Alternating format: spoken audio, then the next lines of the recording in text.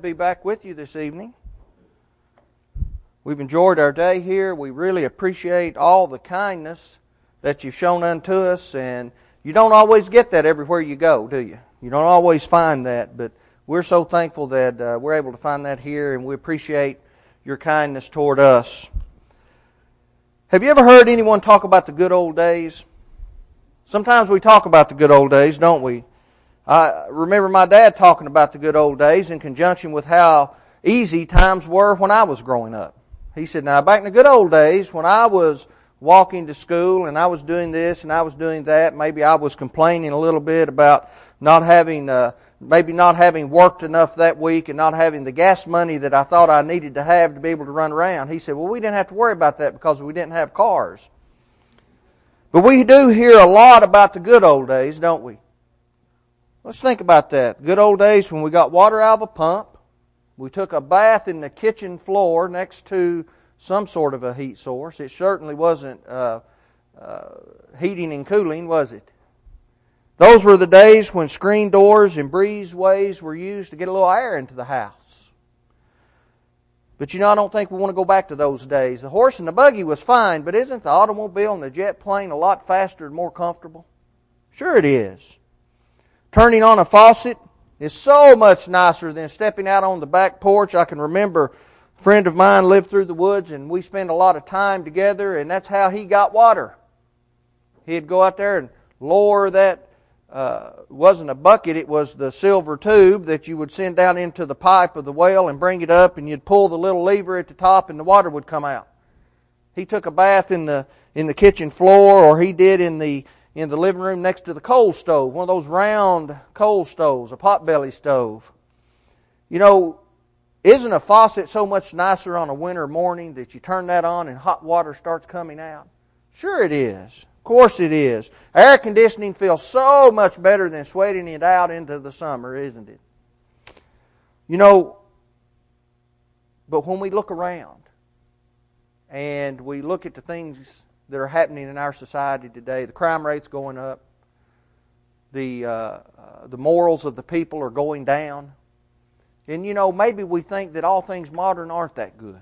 Maybe we ought to go back to the good old days. One man wrote this. He said, I was talking to my dad about current events the other night. I asked him what he thought about the shootings at school, the immoral government that we have, the computer, and just things in general. He said, well, I don't know. Let me think about that. He said, the good old days. He said, I was born before television, penicillin, polio shots, frozen food, Xerox, contact lenses, and Frisbees. He said, there weren't such things as radar, credit cards, laser beams, or ballpoint pens. Man had yet to invent the pantyhose, dishwashers, clothes dryers, electric blankets, air conditioners, and he had not walked on the moon. Your mom and I got married first, then lived together. Every family had a father and a mother, and every kid over 14 had a rifle, and his dad taught him how to use it, and he respected it. He said, until I was 25, I referred to every man older than me as sir. Sunday was set aside for going to church with your family, helping those in need, and just plain visiting with your neighbors. We were before gay rights, computer dating, dual careers, daycare centers, and group therapy. Our lives were governed by the Bible, good judgment, and common sense. We were taught to know the difference between right and wrong, to stand up and take responsibility for our actions. He said serving your country was a privilege, and living there was even a greater privilege. Having a meaningful relationship meant getting along with your cousins. Draft dodgers were people who closed their front doors when the evening breeze started. And time sharing meant time the family spent together, not condominiums. We never heard of FM radio, tape decks, CDs, electric typewriters, artificial hearts, word processors, yogurt, or guys wearing earrings. We listened to the big bands, Jack Benny and the president's speeches on the radio. He said, I don't ever remember a kid killing themselves because he listened to Tommy Dorsey. If you saw anything with Made in Japan on it, it was junk. The term making out referred to how you did on your school exam. Pizzas, McDonald's, and instant coffee were unheard of. We had 5 and 10-cent stores where you could actually buy things for 5 and 10 cents. Ice cream cones, phone calls, rides on a streetcar, and a cola were all a nickel. And if you didn't want to splurge, you could spend your nickel on enough stamps to mail a letter and 2 postcards. You could buy a new Chevy Coupe for $600, but who could afford that? Too bad, because gas was 11 cents a gallon. In my day, grass was mowed, Coke was a cold drink, pot was something your mother cooked in, and rock music was your grandmother's lullaby. Aides were helpers in the principal's office. A chip meant a piece of wood. Hardware was found in a hardware store, and software wasn't even heard of. We were not before the difference between the sexes was discovered, but we were surely before the sex change. And we were the last generation to be so dumb as expect that you need a husband to have a baby. No wonder people today call us old and confused. There is such a generation gap. Now this man at that time said, and I'm only 53. Then he asked, did you get all of that? Did you understand that, son? Now we need to understand that not everything modern is good. Sometimes we do need to go back to the good old days, and we need to go back and do some things that have been preserved for us in the Holy Scripture. We need to go back and we need to understand what God has in store for us. Jeremiah tried to get the people of Israel to understand that very thing. Now, if you would open your Bibles to Jeremiah 6, we're going to notice verses 16 through 19. Jeremiah 6, 16 through 19. We're going to look at this passage this evening for just a few moments, and we're going to try to understand that the good old days were, in fact, the good old days. Thus saith the Lord, stand ye in the ways, and see, and ask for the old paths. Where is the good way, and walk therein, and ye shall find rest for your souls. But they said, we will not walk therein. Also I set watchmen over you, saying, hearken to the sound of the trumpet. But they said, we will not hearken. Therefore hear, ye nations, and know, O congregation, what is among them. Hear, O earth, behold, I will bring evil upon this people, even the fruit of their thoughts, because they have not hearkened unto my words, not to my law, but rejected it. Jeremiah was trying to get the people of Israel to go back to the good old days, the old path that was good, not their new path where they were sacrificing their very own children to idol gods that did not exist. They had a problem. They'd gotten off the path. They weren't walking along the right path. They had stepped outside the light of God, and they were making their own way in the world. Jesus warned the people of His day this. Let's notice Matthew 7, 13 through 14. We all know this passage. He said, enter by the narrow gate, for wide is the gate, and broad is the way that leads to destruction. And there are many who go in by it. Because narrow is the gate, and difficult is the way which leads to life, and there are few who find it. How does the situation with which Jeremiah contended in his day help us today? It has to help us in some way, right? It isn't helpful for us to merely repeat what happened, to read it to ourselves, to read it to someone else. We have to make some kind of application with that, don't we? We need to be able to look at the words that Jeremiah spoke and break them down and apply them to our lives and say, I don't want to step off of that path, and this is how I go about not stepping off of that path.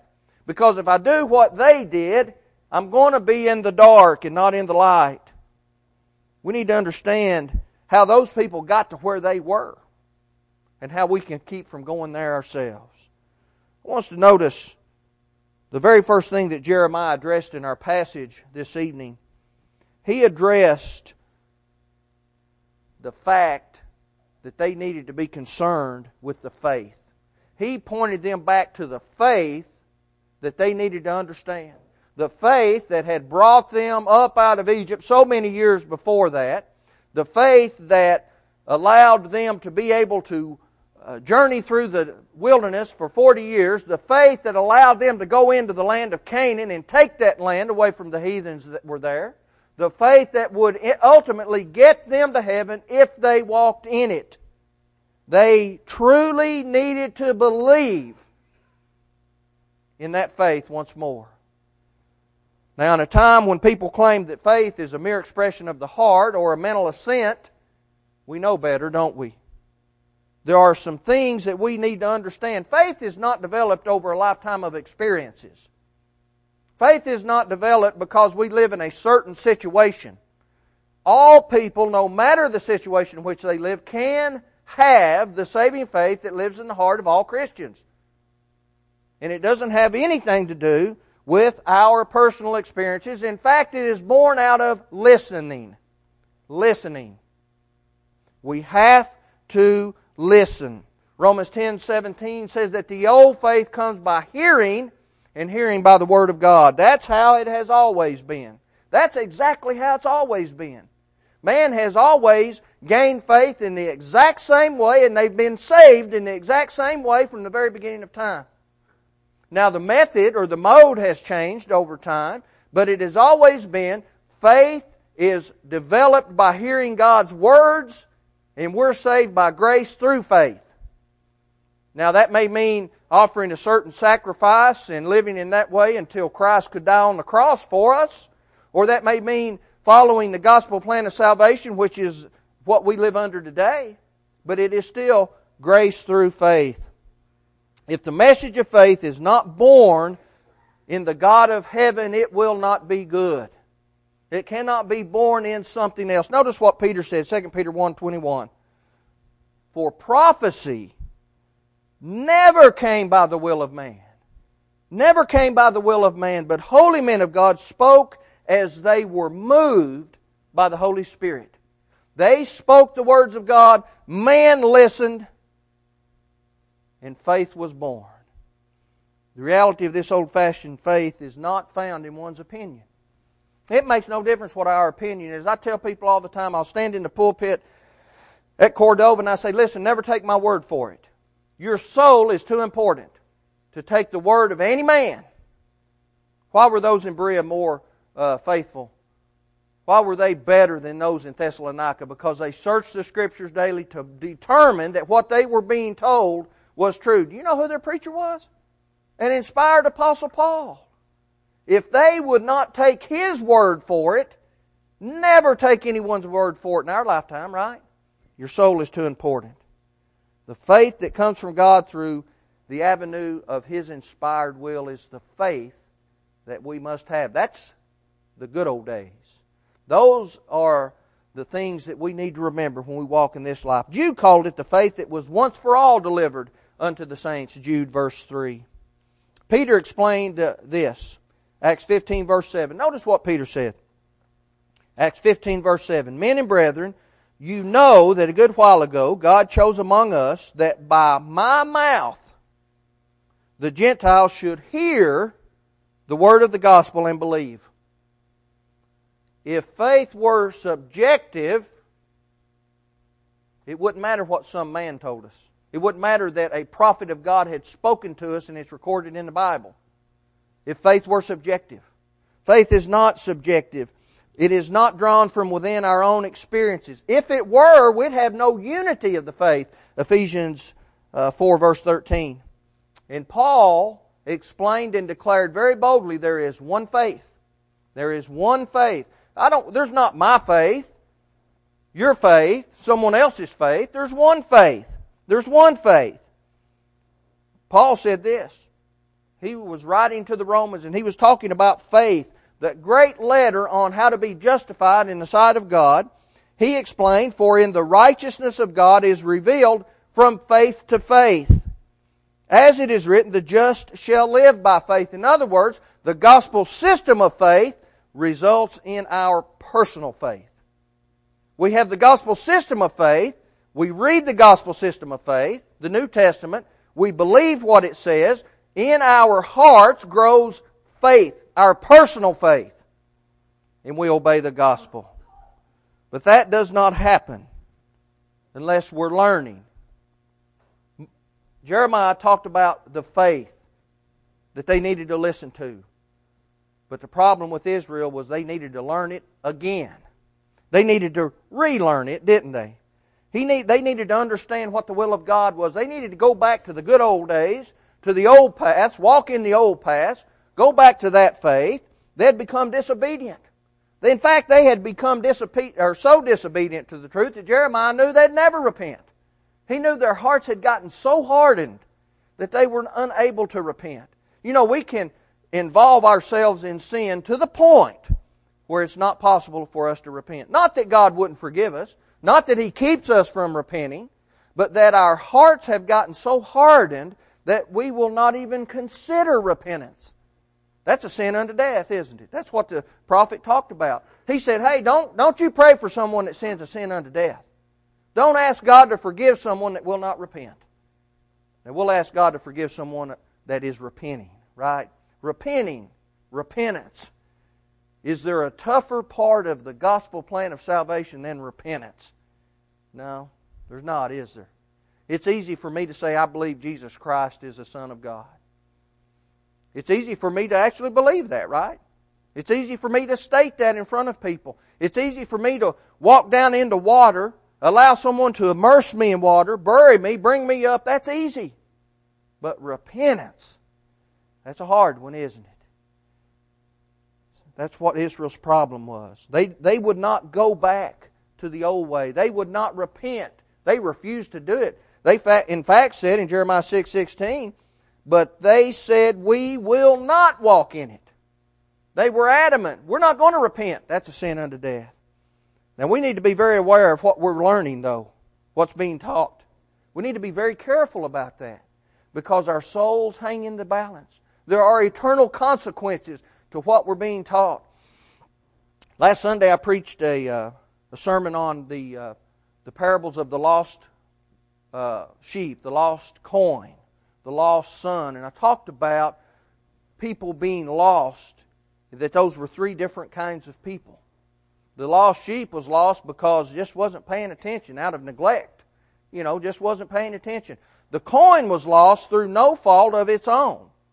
Now, obviously, when we translate that to our lives, we are responsible for our own souls. But the point is this. Somebody lost the coin.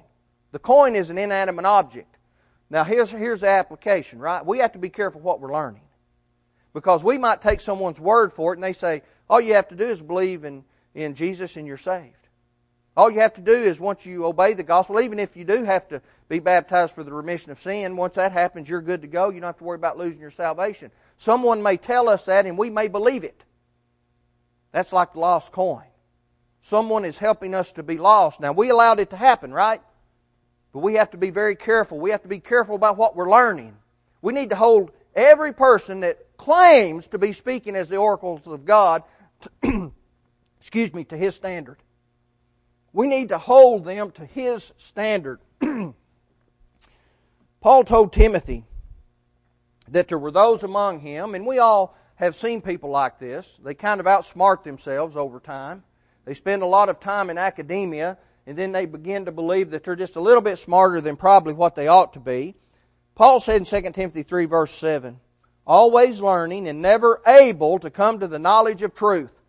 Wasn't that what was going on in Greece when he was speaking on Mars Hill? They were always wanting to hear some new something, some philosophy. I was telling some of the brethren at lunch, there was a guy that used to worship at Cordova that taught that you cannot pray for physical things. Can't pray for someone being in a hospital.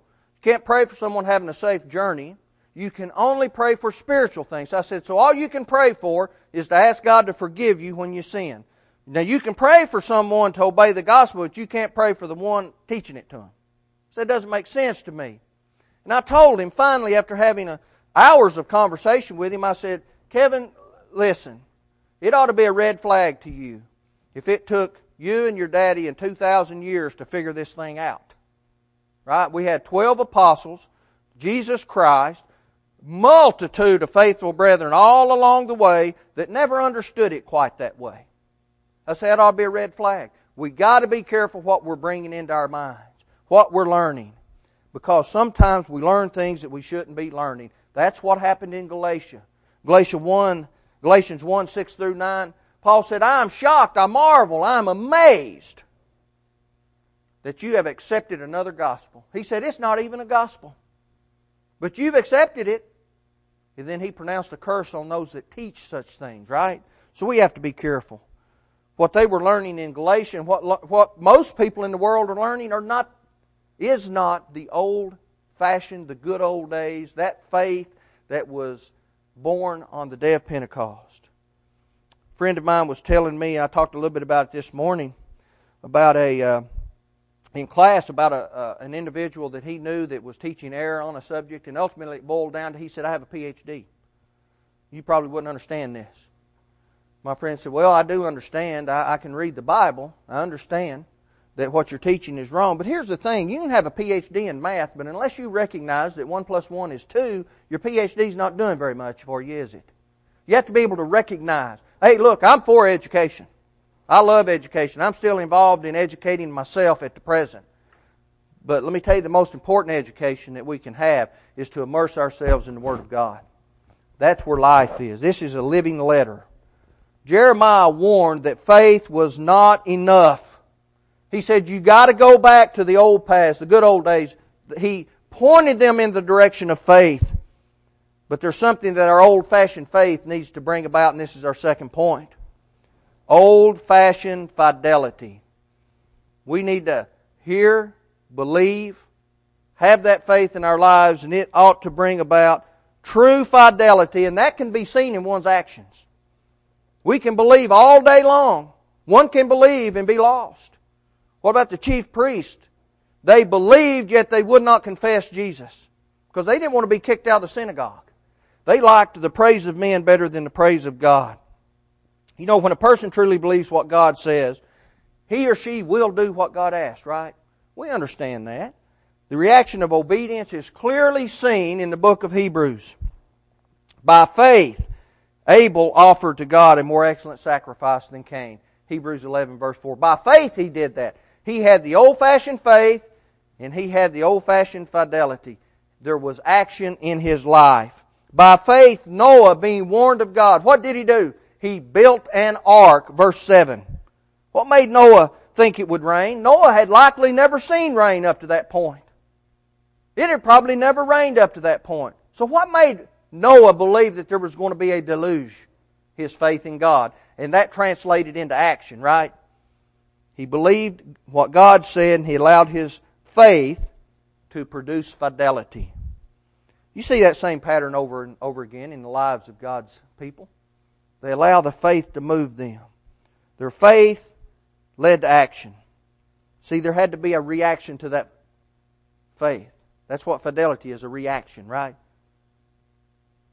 But they were led to that because of righteousness. Righteousness, that goes back to our faith, our fidelity. Let's go back to Hebrews. By faith Abel offered to God a more excellent sacrifice. By faith Noah, being divinely warned, built an ark. He moved with godly fear, it says. In an age when people without moral anchors are crying out, what is in it for me? What about those that say, no one's honest anymore? What's in it for me? No one's honest. We need the old-fashioned faith and fidelity that says God is honest. God's going to give us eternal life, but He's not just going to give it to us, we have to take it. He's going to offer it to us, but we have to take it from His hand, right? You remember what Solomon said. He gave the purpose of our existence, Ecclesiastes 12:13. He said, let us hear the conclusion of the whole matter. Fear God and keep His commandments, for this is man's all. That's the whole of man. Fear God and keep His commandments. That's why we're here. Have you ever truly contemplated that statement? I have a little bit, not near as much as I ought to. The whole purpose for our existence, the only reason that we are here is to reverence God. Period. Now, do we have lives outside of our religious rites and ceremonies in our worship service that God has commanded us to? Sure we do. Do we have to eat and pay our bills and work? Sure we do. But what's the main reason, right? We can go back to the good old days and we can find out what the main reason is. God's reverence. John said, for this is the love of God, that we keep His commandments, 1 John 5 verse 3, and His commandments are not burdensome. He's not going to ask us to do something we can't do. You know what God has always expected from us? God has only always expected from us what we can do. It goes back to the parable of the talents, doesn't it? One man had 5, one man had 2, one man had 1. It's okay to have 1 talent. God doesn't punish us for having 1 talent. He punishes us when we don't use that 1 talent. It would have been the same thing with the guy with the 5 talents. If he had not used his talents, God would have punished him. He only expects us to do what we can do.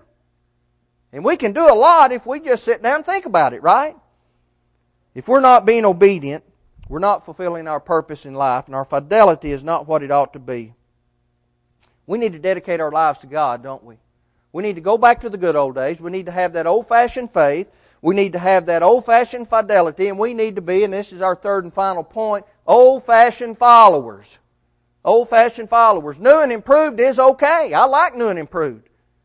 But if I'm coming up with something that no one else could discover, I'm telling you, we're not that smart in today's world.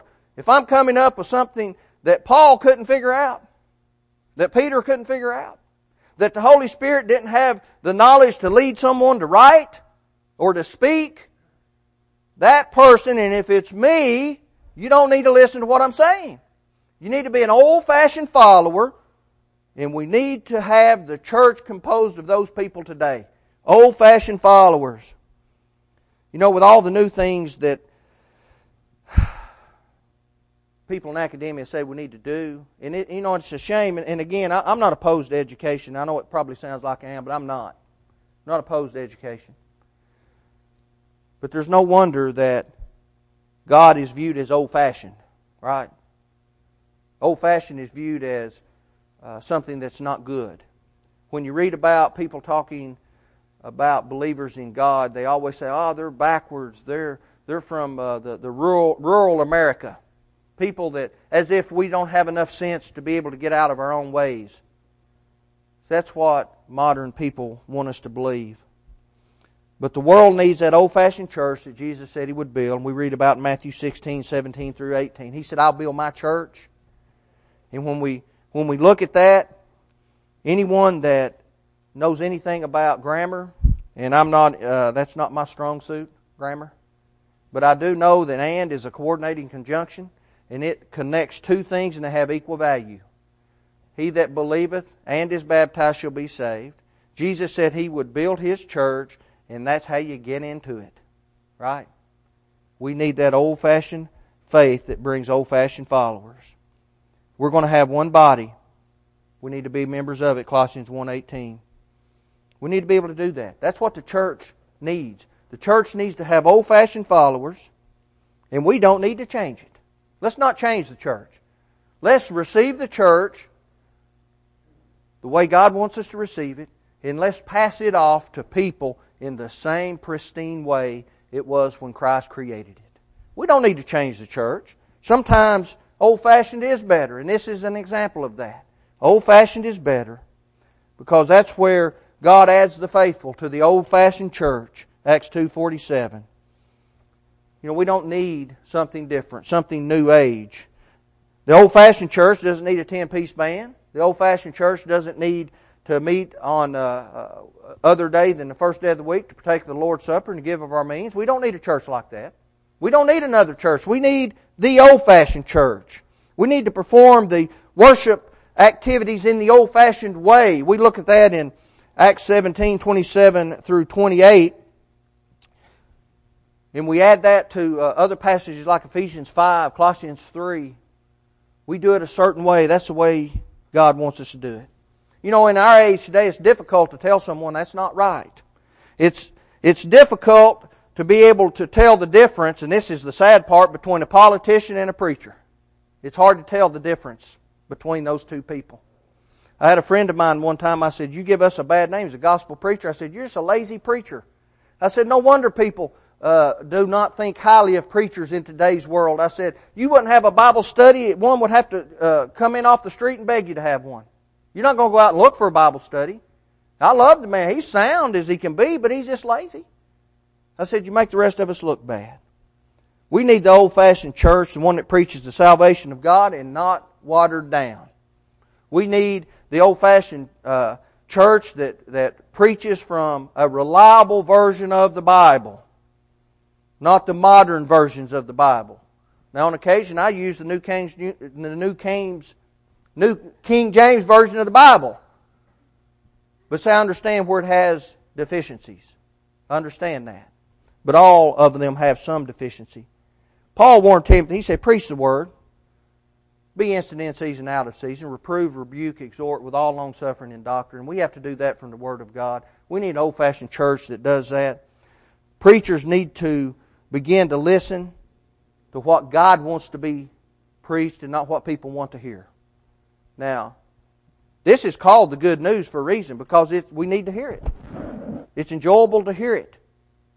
We need to dedicate our lives to it. In the words of the great prophet, stand in the ways and see. Ask for the old paths where the good way is, and walk in it. Then you will find rest for your souls. If you aren't walking in the old paths this evening, do that. It's easy to get back on the path. I used to do a lot of hunting while I was growing up. I was in high school, and as a young man, I would hunt in all the areas around my house, and every once in a while I'd get off the path. I'd get lost. There'd be a lot of area, and I'd get lost for a moment before I could walk up to a high point or something and discover where I was. But it was very easy to get back on the path once I discovered I was off. I can get back on the path. And that's what we need to do. We need to recognize when we're off the path, get back on the path, and walk in it. We don't have to have a new church. We don't have to have new methods. We don't have to have any of that, because let me tell you, heaven is the same right now as it was in eternity. We don't want to change that. And we can't change the way we get there, because it's just not going to work. If you have need to answer the Lord's invitation this night, whether you need to believe, repent, confess, be immersed in water, or you need to come back to the Lord because you stepped off the path, do that as we stand and as we sing.